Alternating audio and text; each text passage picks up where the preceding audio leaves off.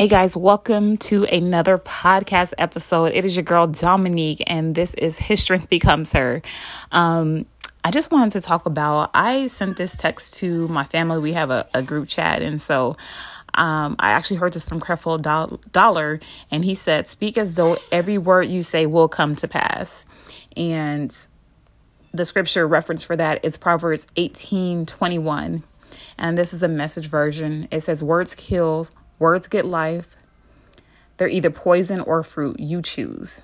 And that's in a Message. I'm going to read the NLT as well. "The tongue can bring death or life. Those who love to talk will reap the consequences."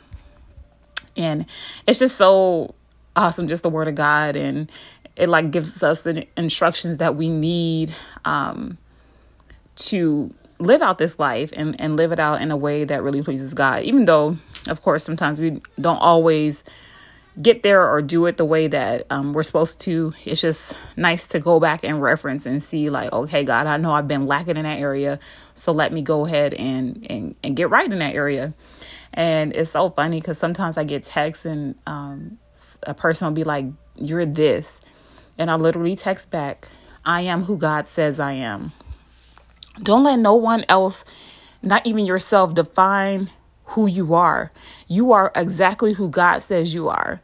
So when the enemy comes in and he sends people, or he's putting thoughts in your mind to tell you everything that you're not, and to call you by your mistakes or your past, or the things that you do that are not pleasing to God, you have to remind him and other people of who you are in Christ. You are a new creation. Old things have passed away. You are blessed and highly favored. You are a daughter or a son of the Most High God.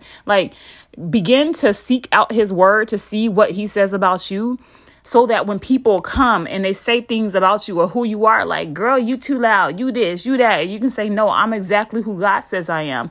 I'm not that. I'm not that. I am created in the image of God." And so I just wanted to leave y'all with that little nugget.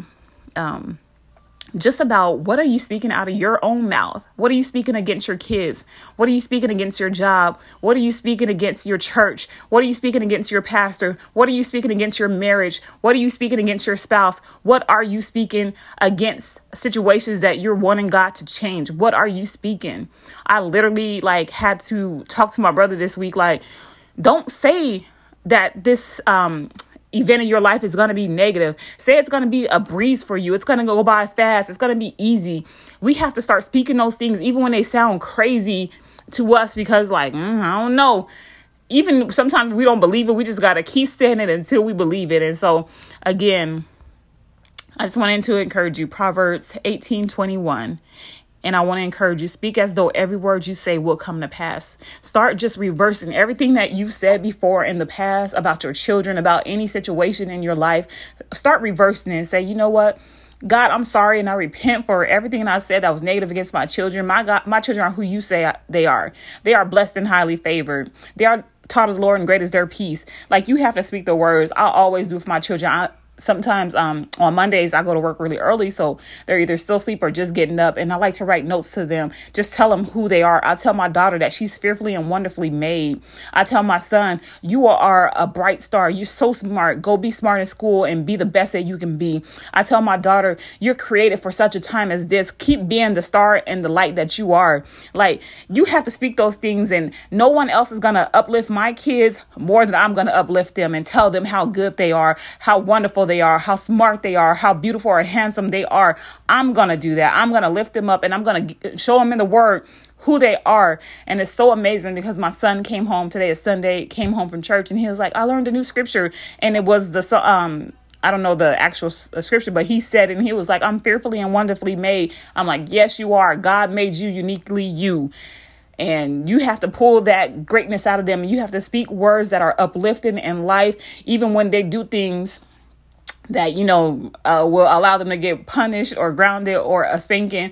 We still have to say, "You know what? You are so smart.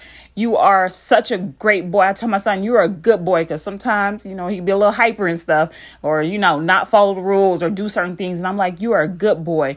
You listen to your teachers. You're blessed and highly favored." I speak those things over his life because my words have power, and I don't want to speak death.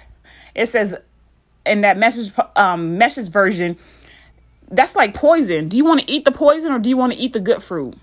Negativity, that's the poison. I don't want to eat that. I don't want to eat that over my children. I don't want to eat that over myself. I don't want to eat that by putting words on other people. And so I'm very careful with what I say to other people or about other people, because you know what? I don't want to put poison out there in the world against someone else. And so that's all I have for you today. I hope this blesses you, and we'll see you in the next episode.